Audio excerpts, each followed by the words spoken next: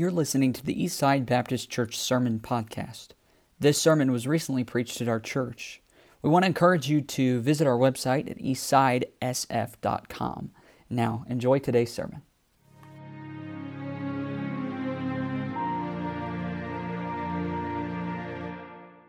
Luke chapter 19. Stand with me if you would.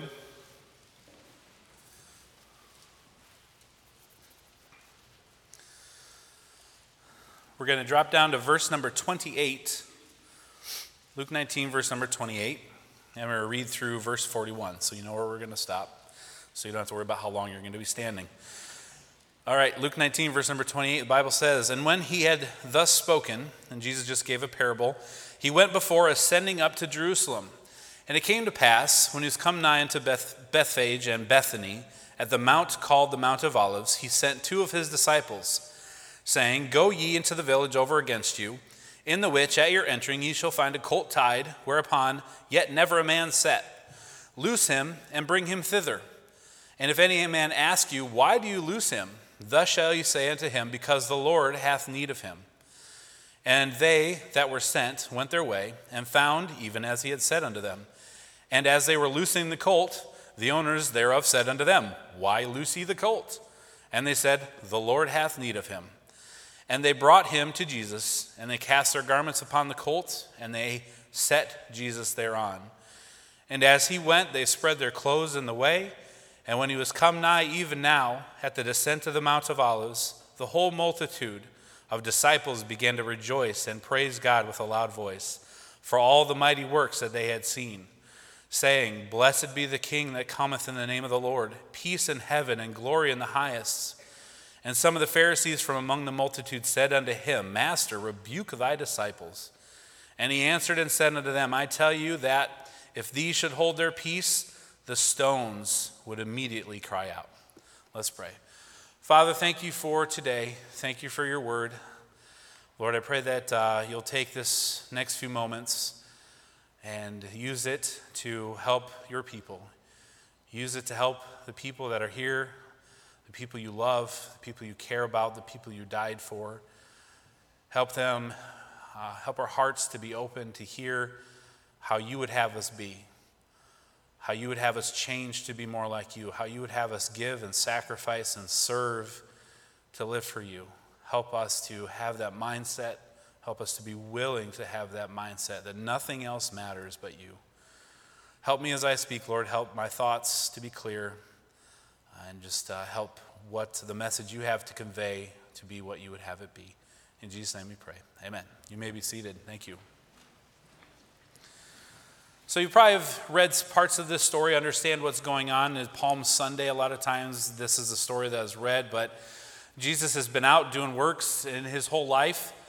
He has been who he is, and he is just finishing up his ministry, and he knows going here that he's coming into Jerusalem for the last time.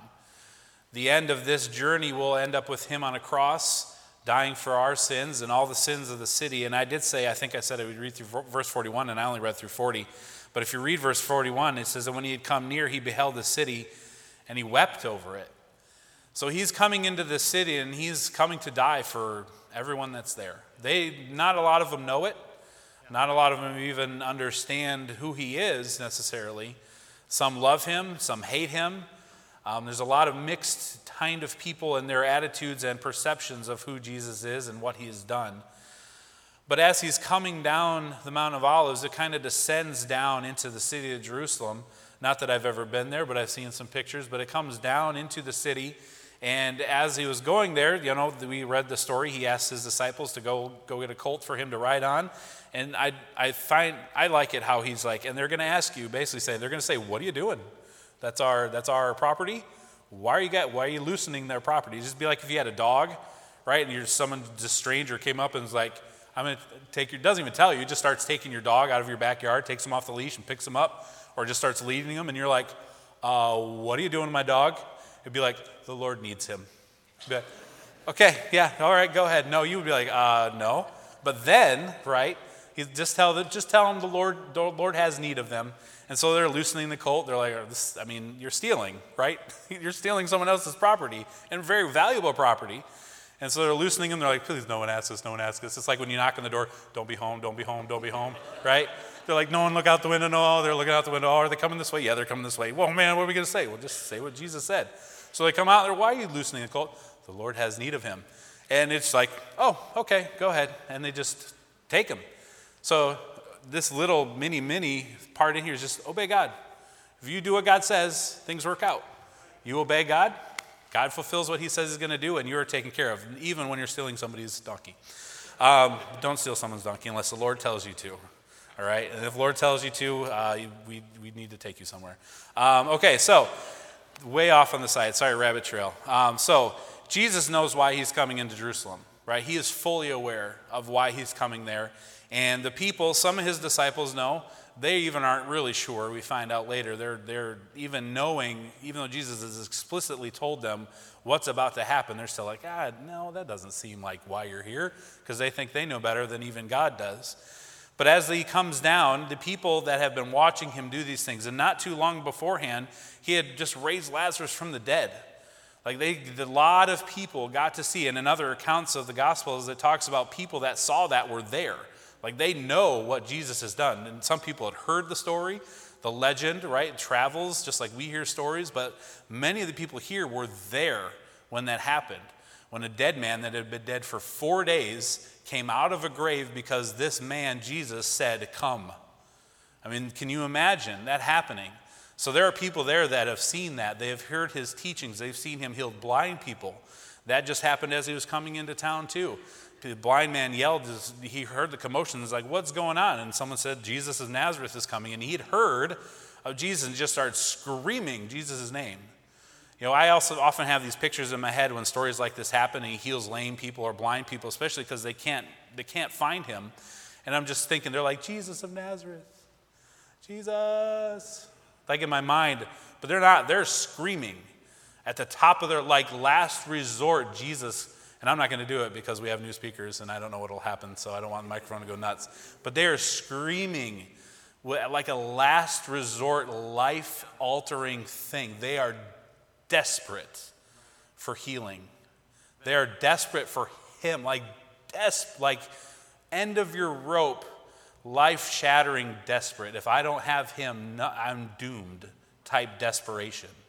And oftentimes we get so used to these accounts that they just become blah, blah, blah. Right. And we don't realize, put ourselves in that real life situation where it happened and what these people wanted and needed and what Jesus did for them. Amen. Changed that man's life. Regardless of what happens after, his life is different forever because he met the Lord. So as he's coming down, he understands, Jesus knows what's going to happen, and he's ready. Now we know he'll pray to God and say, if we can pass, if we can do this some other way, I would like to, but if not, I'm ready. The Lord's ready to die.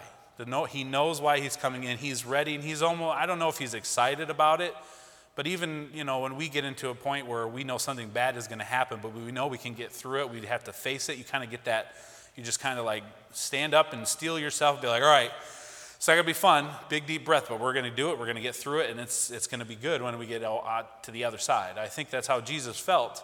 He didn't look forward to it. He knew it was not going to be fun as the man part of him, but as the God part of him, he knew it was the redemption of his creation.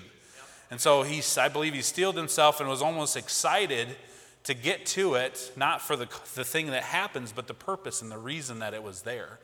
And so as he comes down, this is just me guessing, that might be some of the things he thought about as he was coming through. And we get down to verses 30 through 34, and he tells them to go get the colt, and you realize, and this kind of came up in the men's retreat, God has dominion over everything, right? Everybody has to obey him. He is the ruler and the creator of everything. Even those that live this life not to obey and not to follow, one day they have to, because he is God, right? Just again, a lot of little rabbit trails. I kind of planned for them, so I hope you're along with me. Verse 35 through 38 there, they talk about the people, the disciples, those that followed him throughout, and the congregation grew as he got closer to Jerusalem. And as he's coming down the Mount of Olives, he's on this colt. They start taking palm branches, putting them down before him. They start taking off their jackets, And they're close so the animal he's riding on doesn't have to touch the dirty street. Not even him, but his animal that he's riding on that's never had a human ride on him before. They're putting things down so his animal doesn't have to touch dirt on the ground. And they're preparing the way for their king, is what they think. A lot of them think he's coming in to be king now, today, on the throne here, and we're going to kick Rome out of here, and we're going to live under a king. And we know that's not necessarily what he was going to do that day, but will someday. But they had seen him do so many things. They had seen the things I mentioned, Lazarus, the blind men. I mean, the food that he had provided, the feeding all those people. Surely some of those people are still around, and they just started to get excited.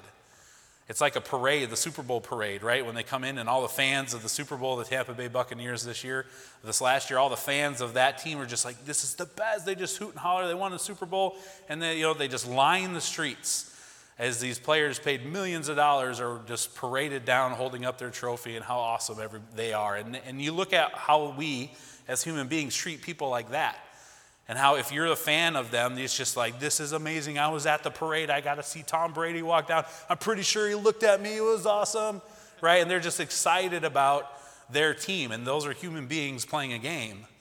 Can you imagine? And some of his disciples knew he was God. Having God come down into the capital of your country, coming in as a parade, how exciting that would be. Now put it in context of you as a Christian, if you had been there and you know what you know now, then how amazing that moment would be. How electrifying the air would be of his seeing the Lord come into town. And while he may be coming to die, he still is coming as a conquering king because he's about to conquer death and hell and sin, way more than a kingdom here on earth. So as he comes down, they're crying, Hosanna. Blessed is the King of Israel that cometh in the name of the Lord. And in all four Gospels, there are different things that they say, and they're crying out Hosanna. They're blessing the King. They're blessing the Lord. They're excited about what's happening. They wanted him to come as king, right? That's what a lot of them thought they were doing. However, he didn't tell all of them, and they didn't understand that he was coming to die. But he wasn't just coming as an earthly king. He was coming as God into this city. And, like I said, I think he was ready for it, and he is God, so he is worthy of praise. For us, we'd be like, oh no, don't cry, don't, please don't do that. Don't make a big deal about me, but he is not us. He's not a man. He is God. He is worthy of the praise and then some that they did.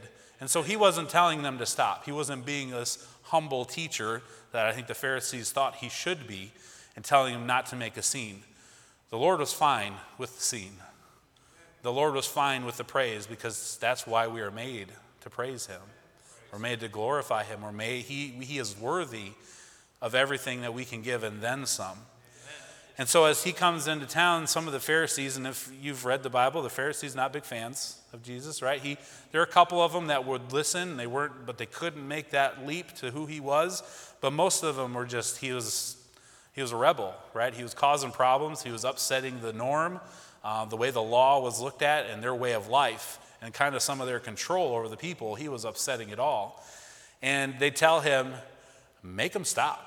They just outright say, and they call him master, which they give him a little respect, but he just says, Master, rebuke thy disciples. He's basically saying, tell these people to shut up. The Passover's coming. Do you not understand? This is an important time in the city, and your people they're putting clothes all over the ground. Some of us have to clean with those palm branches. I mean, it's getting dirty. Tell them to knock it off. Tell them to stop. These are the same disciples that if you go over to, I think it is in John, shortly before, these same Pharisees saw the crowds coming and have heard of the crowds, and they had a conversation among themselves. And I've read this before. I don't know why it never clicked with me, but these same Pharisees had a meeting before Jesus got to town and said, how could we kill Lazarus? The man he just raised from the dead. He was dead. Jesus raised him from the dead. And these spiritual leaders, these chief priests and Pharisees, had a backdoor meeting on how they could kill that guy. They wanted to kill him again. Do you realize the evil that some of these men were? They wanted to kill a man that was raised from the dead by a miracle to kind of snuff out Jesus' fame. Can you imagine going to those lengths and wanting to kill a man that has been raised from the dead? What human being would ever think, well, that guy miraculously died, or he died and he miraculously was resurrected, and not be like, that guy just needs to die of old age. No, let's kill him. Let's make a plot to kill the man that he raised from the dead. What kind of thought process goes into that? But that's what these guys are. These are the ones telling him to tell his people to be quiet. So of course Jesus says, get out of here. In the Hebrew, or in the Greek, it's like, get out of here. Get yourselves hence, right? Make way, get out of here. He says, no. In verse 40, he said, he answered and said to them, I tell you that if these should hold their peace, in other words, if I told them to be quiet, that the stones would immediately cry out. Now, does that mean he meant that if, and I kind of be like, all right, let's try it. Everyone shush, the stones are gonna cry. Everyone be quiet, let's see this happen. I don't think Jesus was saying it would literally happen. But what he was saying is that all of creation understands what's happening right now. The earth, and we'll go to a couple places. This is all just an introduction, so get comfy. This is all, he's just getting ready. All of creation knows what's going to happen. He created the world. He created the earth. He created everything in the earth. And the world is kind of on edge, waiting for this moment, that this historical, life-changing, world-altering moment is about to happen. And I think Jesus is saying, if they are quiet and no one praises me, even other parts of my creation will cry. Other parts of my creation do show who I am and will cry out in praise of me. So because I'm a visual aid person, I like to do that. And I don't know, it might be getting old. I found a stone. I will not throw this. I will not hit this with a hammer, Jessica. I promise you, no nail is going to come towards you this time. You're welcome. And I won't throw this back towards Miss Pam because it's too heavy and it would never make it. So I don't want Evan to get hurt back there. So I'm going to leave this stone here. But imagine, this is what Jesus is saying, the stones would cry out. If all the people stopped praising me, if my living creation of human beings stopped praising me, my inanimate objects of creation would praise me. And they do praise him, right? So my question to you, and the title of the message is, you or a stone. Not are, but or. You or a stone. You or a stone. So who praises God more? Let's start with point number one. Who praises God more, you or a stone? God says that if we didn't praise him, the stones would cry out. And it says all throughout Scripture that nature, creation, things that he have made declare the glory of God. That means they cry it out. The Psalm 19:1, the heavens declare the glory of God, right? Even the sky, right? And when we take really cool sunset pictures and sunrise pictures and put them on our Instagram and Facebook pages, and we're like, the heavens declare the glory of God. And that is very true, and it is very pretty, and I like seeing those pictures. I'll scroll through them, and I'll like, right? Bink, little thumb turns blue. That's awesome, and it's very, very true. But I think we often bring it down to an Instagram, Facebook post, which is great, and nothing wrong with that. But when we realize that it's God made that, right?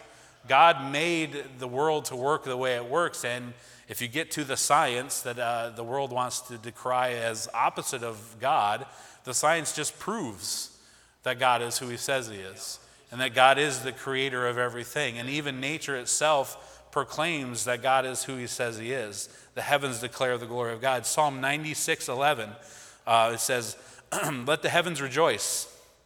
Let the earth be glad. Let the sea roar and the fullness thereof. Let the field be joyful and all that is therein. Then shall all the trees of the wood rejoice. Now, are the trees out there rocking around like giant ents, praising the Lord? No, of course not. But the idea is that creation, the trees, the sea, the fullness, the fields, the heavens, everything that is in the earth moves and does what it does because God made it do it. And what it does just points back to a creator. Not an explosion, not just it fell into place and so happened to be over millions of years, but it points to a being that created things. And you don't even have to look at the human anatomy and the human body to see a creator. You can look at the field out back, right, with the grass and the stream that runs through it. and the trees and that beaver that's in that stream back there that we want to ask to move away. But God has created all those things, and them just being point to God. And so God says, if you're not going to praise me, my creation does. Right? Now God asks us to praise him, and we'll talk about that. And as I already mentioned, he deserves our praise. But who praises God more in your life? Creation or you? You or a stone? Does the firmament show his handiwork more than his own bought and paid? God didn't die for the sun. God didn't die for the pretty colors in the sunset. God didn't die for any tree, any grass, any lake, any mountain, any animal. He didn't die for any elephants. He didn't die for your dog, sorry. He didn't die for any animals or your cat. He definitely did die for your cat. I knew I'd get some amens there. Sorry for you cat lovers, Rebecca, I'm sorry. But God didn't die for animals. He didn't die for his creation, but still creation praises him just by being. Amen. Does creation, the things he didn't die for, praise him more than the ones he died for? That's good. You know, what's your life like? What's your life, what's your daily life look like? What's your inner monologue look like in your daily life? Is it finding all the negative things and complaining about the world you live in today? Do you complain about the president and his policies? Do you complain about the people attacking your governor? Do you complain about all the bad people out there? And does that occupy your life? Does it occupy your mind? Meanwhile, the heavens are declaring God's glory, but you got a problem with so-and-so. You got a problem with policy. You've got a problem with, there are things out there that are wrong, and as Christians we need to stand up for. But does that occupy everything that we do? Does it occupy my brain time? Right? You know, the times where you just think. What do you think about? Are you thinking about how awesome God is? Are you thinking about living your life to its fullest and giving him everything so when it's over you've got nothing left? Or are you thinking about how the stoplight's been red way too long? Are you thinking about how that guy totally went on red and it was my turn? Do you think about the teacher at your kid's school that didn't treat them fairly? Are you thinking about, they better not bring mask mandates back because I'm going to say no? What occupies your time? Is it that, or is it, wow, God, you're awesome? God, thank you for giving me hot water this morning. Thank you for letting me have my fridge full of food. Thank you for giving me the strength to work to make a paycheck so I can do that. You're awesome, God. I need to live today for you. Help me find somebody that I can talk to about you. Amen. Lord, you're just amazing. You've done everything for me. I don't deserve anything. This nice car that I'm driving in, this okay car, this really junker of a car that I'm driving in is still rolling down the road. Thank you, Lord, for that car. Thank you, I don't have to walk. Oh, I have to walk. Thank you for the shoes that I get to walk in. Thank you for this bicycle that I get to ride. What is our attitude towards our life? We, even as Christians, it's so easy to be negative. So easy. And the devil's like, yep, that's what I want. Your enemy, right? He wants you to be opposite of what God wants. You praise God, you're happy. Because when you start praising God for the things he's done for you, he shows you all the things he's done for you, and you're grateful for the things he's done. Amen. And it just brings joy. It brings happiness. It brings peace. But if you're a sour Gus, right? Sorry, Gus's. But if you're sitting with your arms folded and you're mad at everything around the world, are you saved? Yeah, I'm saved. So happy about it, can't stand it. It's the best. Someday. Now, though, it's terrible. This world is awful. Yeah, the world is awful. But you know what? You're here today for such a time as this. Amen.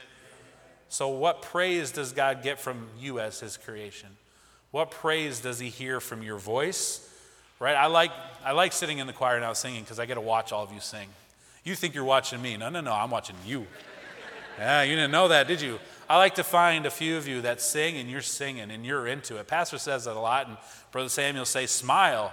It's real easy to be like, it's Sunday morning, I'm here. Just be glad that I'm here. And noise is coming out. And we sing and we're just like, glory to God in the highest. And that's usually the teenagers, but you adults, we can do that too, can't we? But as I sit up there and I sing, and I'm trying to sing my part, so I'm looking at my notes and I'm struggling, so I just stop looking at my notes and just sing the melody. Sorry, Brother Sam. I look out here and I find some of you, and you're singing and you're smiling. And I won't call you out because I don't want to embarrass anybody for good or bad, but some of you you're smiling, And and especially that last song, I stopped singing on the last verse, and I stood right there, and I just scanned everybody because I knew I was going to talk about it, and I just looked at everybody in here. If you looked at me, you made eye contact with me, which I did a few, but I tried to look at every face on that last verse and the last chorus, and I saw some of us singing, and we were happy, and we were into it. Whether you sing good or not, you were into the song like Brother Sam asked us to think of the words, and you were into it, and you were singing it, and you were praising God. And I saw some of us, that our mouths were moving, and I can't hear any of you, but if I were to guess, I would have thought you were complaining about something, that maybe someone put milk or put water in your cereal instead of milk. Like someone just put the milk in first and then the cereal. Something that just a travesty had happened, and you were talking about it, but your face, that's what your face was saying. Your face was saying, this is terrible. And then some weren't even singing. And well, I'm not a good singer. I just don't. So what? No, I can't hear it. I can't hear you individually. I can just hear us. And when we all sing, the good ones blend out the bad ones. Don't worry. The good ones they sing louder, and the bad ones will just kind of fall away. But it's not about what's coming out. It's about what's coming out of here. Right, yeah. It's about the praise in your heart for who God is. If you're not going to do it in church during a song service, you're going to do it on a Monday afternoon at 2 o'clock at work? Unlikely.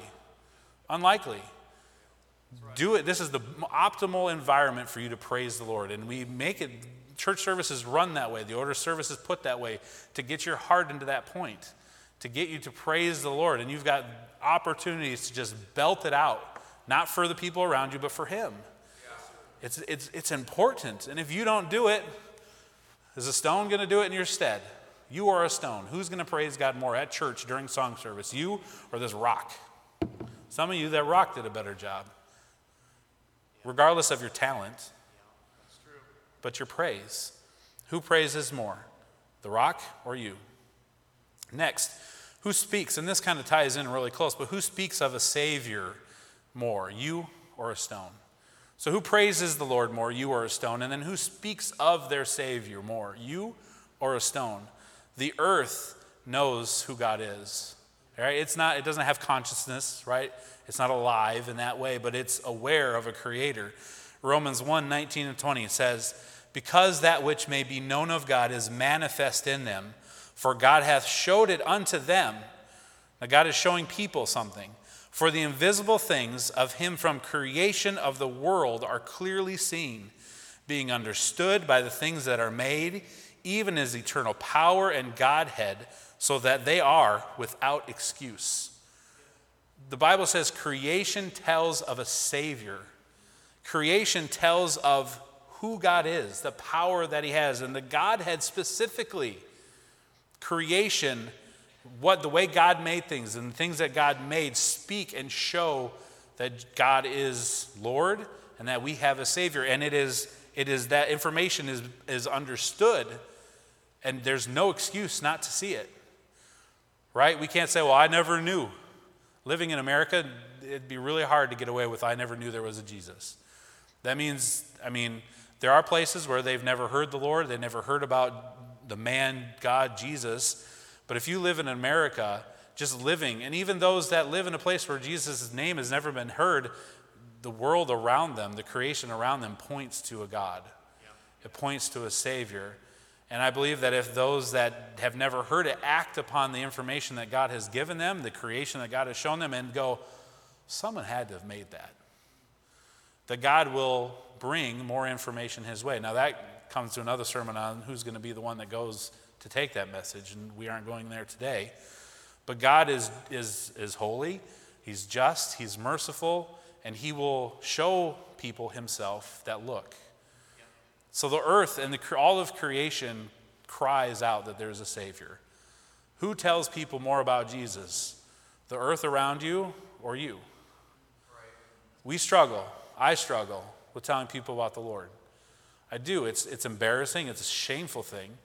But I do because, it requires me to kind of insert myself into someone's life. And a lot of times people don't like you inserting yourself into their life, especially spiritually. Especially if they don't have spiritual life at all. Sometimes when you tell people about the Lord, they get mad. Sometimes they might call you a name. Sometimes they might slam the door in your face. Sometimes they may argue with you and tell you that you're wrong, and you'll be like, I don't know what to say after that. What if they say, no, he's not? You'd be like, no, he's not. And they sound more intelligent than me. I think they know more Bible than I do. And so I'm intimidated, and I don't want to be told no. Right? Well, the reason we're afraid to tell people about the Lord is because we don't like rejection.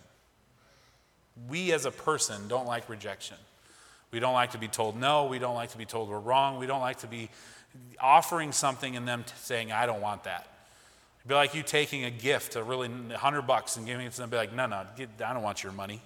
You'd be like, oh, I'm offended. What do you mean my money? That's what you feel like. You're like, well, have you heard of this man Jesus? He saved your soul. I don't want anything to do with Jesus. Why? What did I do? Why don't you want Jesus? And you think it's your fault. We as Christians have to get over the human nature of they're not rejecting us. They aren't telling you no. Your job is not to get them saved. Your job is to tell them. Then the responsibility is on them to accept or deny. But they're not accepting or denying you. They're accepting or denying the Lord. And someone told you, right? If you're saved today, someone told you. It might have been your mom or dad. It might have been a sibling. It might have been a complete stranger. How many of you were saved by a complete stranger? Someone introduced you to the Lord the first time by someone you didn't know. It's a few, okay? There's a few of us. Someone you didn't know, just complete strangers. But they brought to you God. They introduced you to the concept of a Savior. And a lot of us, there are people we do know, right, that introduce us to the Lord in that way. How many people do you know that aren't saved? How many people do you know their name? You've met them. It could be work. It could be your family. I mean, we have circles of people we do know that don't know the Lord, and we're afraid to tell them, probably because we're afraid we're going to ruin that relationship here on earth for a temporary amount of time, rather than give them an opportunity to accept a relationship that'll last for eternity. I mean, at the end of time, and they're not found in the Lamb's Book of Life, do you want them to really go, we sat at Thanksgiving dinner for years, and you never told me because you were afraid I'd get mad at you? Time's up now. They don't have a chance. You don't have a chance to tell them anymore. It's over because we were embarrassed, afraid of being rejected, afraid of ruining a relationship, and that might happen. And that's part of faith. That's part of trusting God to be who he says he is, to take his word and make it work. It's not on you to do that. It's just on you to take the message. He will take that word. If you're worried about losing that relationship, then you need to say, God, I'm afraid that I'm going to lose this relationship if I bring this to them. But I believe that them knowing you as their Savior is worth the risk of losing that relationship. Because if they see God for who he is and accept him as their Savior, now your relationship is 10 times better. So we're afraid of losing the bad part, but we aren't looking at, but what could it be if they do accept? How much stronger? Now we're not just family by blood, we're family by the Holy Spirit. Amen. And your relationship 10 times stronger. So who tells people of Jesus more, you or a stone? Thirdly, who longs more for the Lord's return? You or a stone? Who longs more for the Lord's return? Go to Romans chapter 8. Romans chapter 8.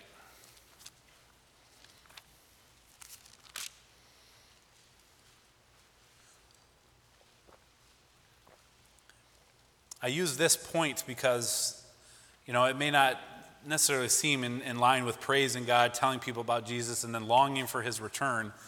I think the older you get, the more you long for that time to come. But we've lived life, right? The older we get, we've lived more life, and so we're like, yeah, that's fine. I've done what I need to do. I do remember as a teenager, and especially in college, before I had found my wife, going, oh, Lord, you can wait a little bit longer. Let me find my wife first, be in love and live life, and then you can come, right? As a young person, that might be the thought you think.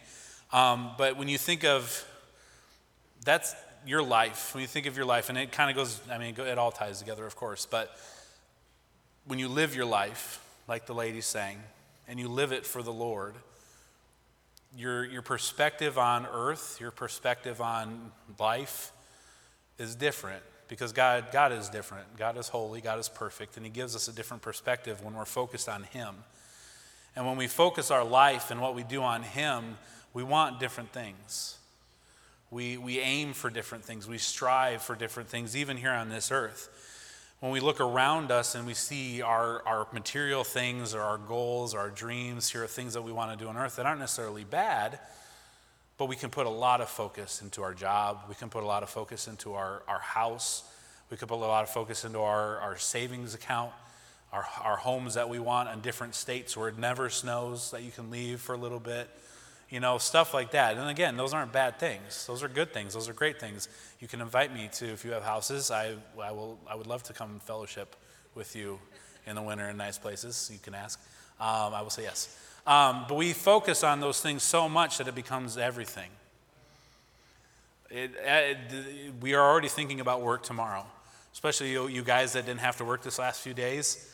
I got to go back to work tomorrow. And now you start thinking about, oh yeah, this was bad before I left, and I have to I didn't have to deal with that for the last few days. Now I got to deal with that again. And we focus on that, and we focus on the week. Maybe Thursday, you've got something big going on. You got to prepare for that Thursday.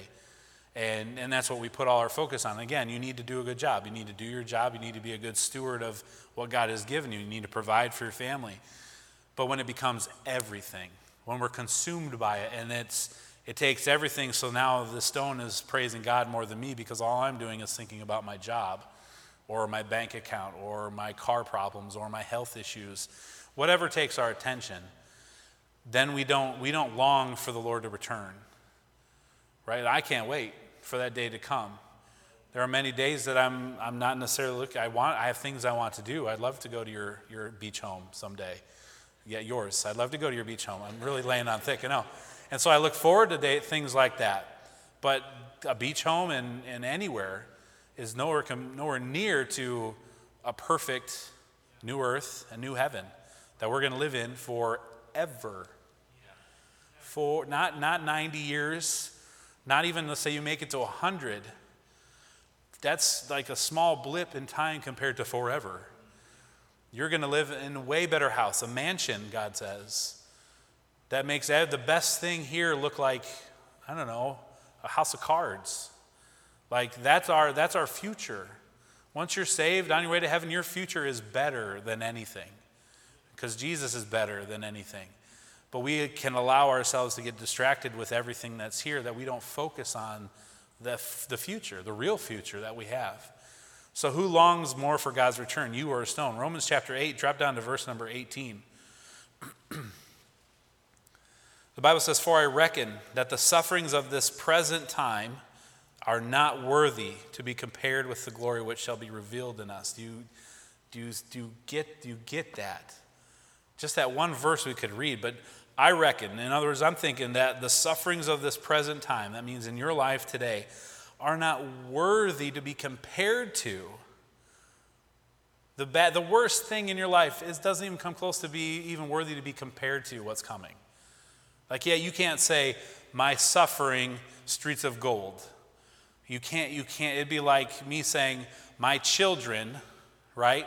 My 3 children and the anthill in the driveway. They aren't worth, there's no comparison. It's not even worth mentioning in the same sentence. I'd pay the ants in the driveway don't exist in my world.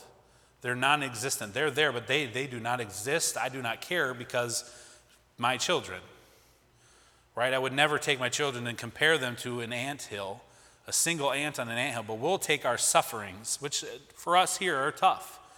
But the Bible is saying the sufferings you have here on this earth, your tough times, the things that take your focus, the anthills, and not to minimize your suffering, I hope you understand, but we focus on that ant and that anthill. It's terrible. It's ruining my life. I can't get past it. I'm struggling with it. It's everything. The Bible says what is the glory that is to come, the glory that shall be revealed in you. In other words, the change that you will go through when you get to glory doesn't even compare to the sufferings.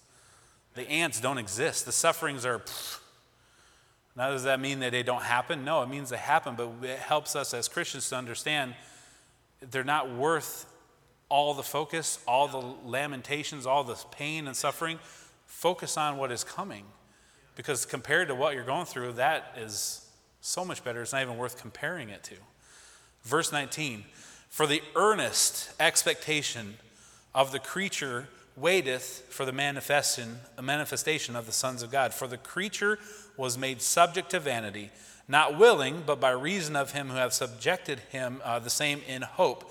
Because the creature itself also shall be delivered from the bondage of corruption, that's us, into the glorious liberty of the children of God. For we know that the whole creation groaneth and travaileth in pain together till now. And not only they, but ourselves also, which have the first fruits of the Spirit, even we ourselves groan within ourselves, waiting for the adoption, to wit, the redemption of our body. The Bible says creation itself is just, it's like, again, it's on the edge. It's on the edge of a precipice, just like it can't wait for God to come back. Creation can't wait for the time where the Lord returns and set things right. Right? God made the world, and the way it was made was perfect, right? There was no sin. Everything was as he intended it to be. Now we look at this world and we're like, this is how the world is. This is just how it is. And we accept it, and there are good things and there are bad things. But God never intended for the bad things to be there. God wanted the good things and then the better things. That's how earth was. Earth was perfect, right? A perfect climate. No pain, no sorrow, no sin, no negative anything. Everything was exactly the way God wanted it to be. That was his intention. And then he put man and women in that perfect creation. He said, this is how I want it to be. That was his plan, for them to have children, for us to be brought along in the future in a perfect world, to have a perfect earth with perfect everything, with perfect people, all not sinning, all praising the Lord, all glorifying him, all doing everything in our life and raising our kids in a perfect world to glorify the Lord. There's no sin, there's no crime, there's no murder, there's no hate.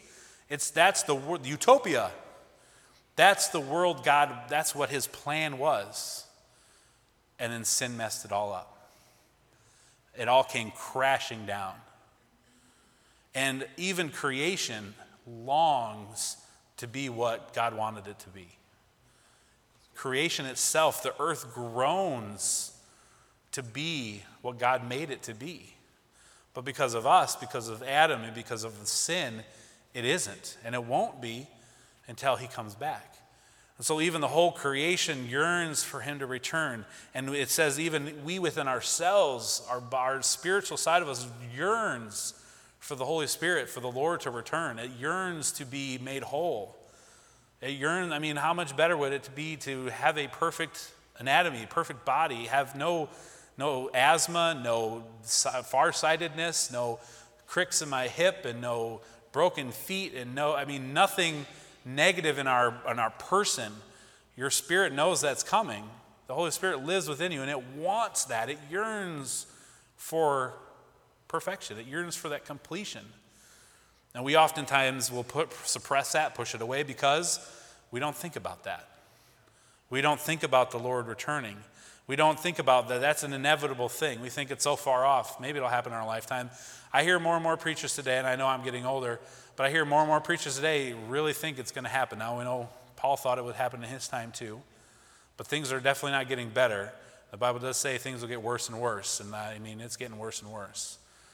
So the Lord will come back. And if it's in our lifetime, it might happen. Of course, it could happen any moment, right? A twinkling of an eye, right? It could happen in any second. The Lord could return, and it could be done. You don't have to go to work tomorrow. If that happens, woo, right? But the Lord could come back at any moment. We don't live like that. We don't live like that. We live like he's never coming back. And that's where we end up being selfish. That's where we live for ourselves. That's where we sin. That's where we take the boundaries God has set up, and back to the men's retreat, we say, they don't apply to me. I can live how I want to live. Or I see a boundary and just be like, right over top of it, I'm going to do it anyway. Well, that's how we live our life. And when you live your life that way, you don't care if God's coming back. You never think about it. It's not on your to-do list. It's not in your Google calendar. Right? Anyone ever done that? Just gone to the furthest date and just put Lord's return? I don't know how many years it goes. I'm going to look at that now this afternoon just so it's on my calendar. That's silly, I know. But when we live our life not even thinking about it, the earth and the stones long for his return more than us. Whew, that's hard. That's like a wake up moment. The earth longs for the Lord to return, and his people who are saved from eternity in hell, they're whatever. I'm going to do what I want to do. If God comes back, great. If he doesn't, I'm maybe not even thinking about it. And that's a problem. That's right. Revelation 22:20, almost the last verse of the Bible, says, "He which testifieth these things saith, surely I come quickly. Amen." And then is added, "Even so come, Lord Jesus." Who looks and longs for the return of your Savior more, you or a stone? So as I give you a few things to think about and hopefully change your perspective. If you're already doing what God wants you to do, hopefully you take it up a notch. Amen. But when you think about this stone and this earth, who praises God more, you or the stone? Who speaks about the Lord and tells others of a creator and a savior more, you or a stone? And who is longing and looking for him to return more, you or a stone? And if it's the stone, which for me it's been a stone, sometimes a stone has done more for God than I have, don't let that be you. Make that adjustment. Praise him. Praise him, praise him, praise him. When you praise him, then you're going to tell others about him. And when you tell others about him and you're praising him, you're going to be longing for him to come back and see him. Can you imagine? Think of the moment when you see his face. The Lord has a face. Jesus has a face. Not the drawings and pictures hanging on walls and statues, but he has a face. And you're going to see him face to face. Can you imagine that day? Some of our friends already know what he looks like. Some of our friends have seen his face. Old friends, young friends. It was Dahlia's birthday this last week, Brother George. People are seeing his face right now. They're looking at his face. They're looking in his eyes. I'm guessing they're hugging. I know I'm hugging Jesus when I see him. They're seeing him right now in his face. That's coming someday for all of us. You're saved, you're going to look him in the eyes someday. So do you want to live your life for you, or do you want to live your life for him? Live your life for him. Praise him. Tell us about him. Long for his return. Stand with me if you would. Every head bowed, every eye closed.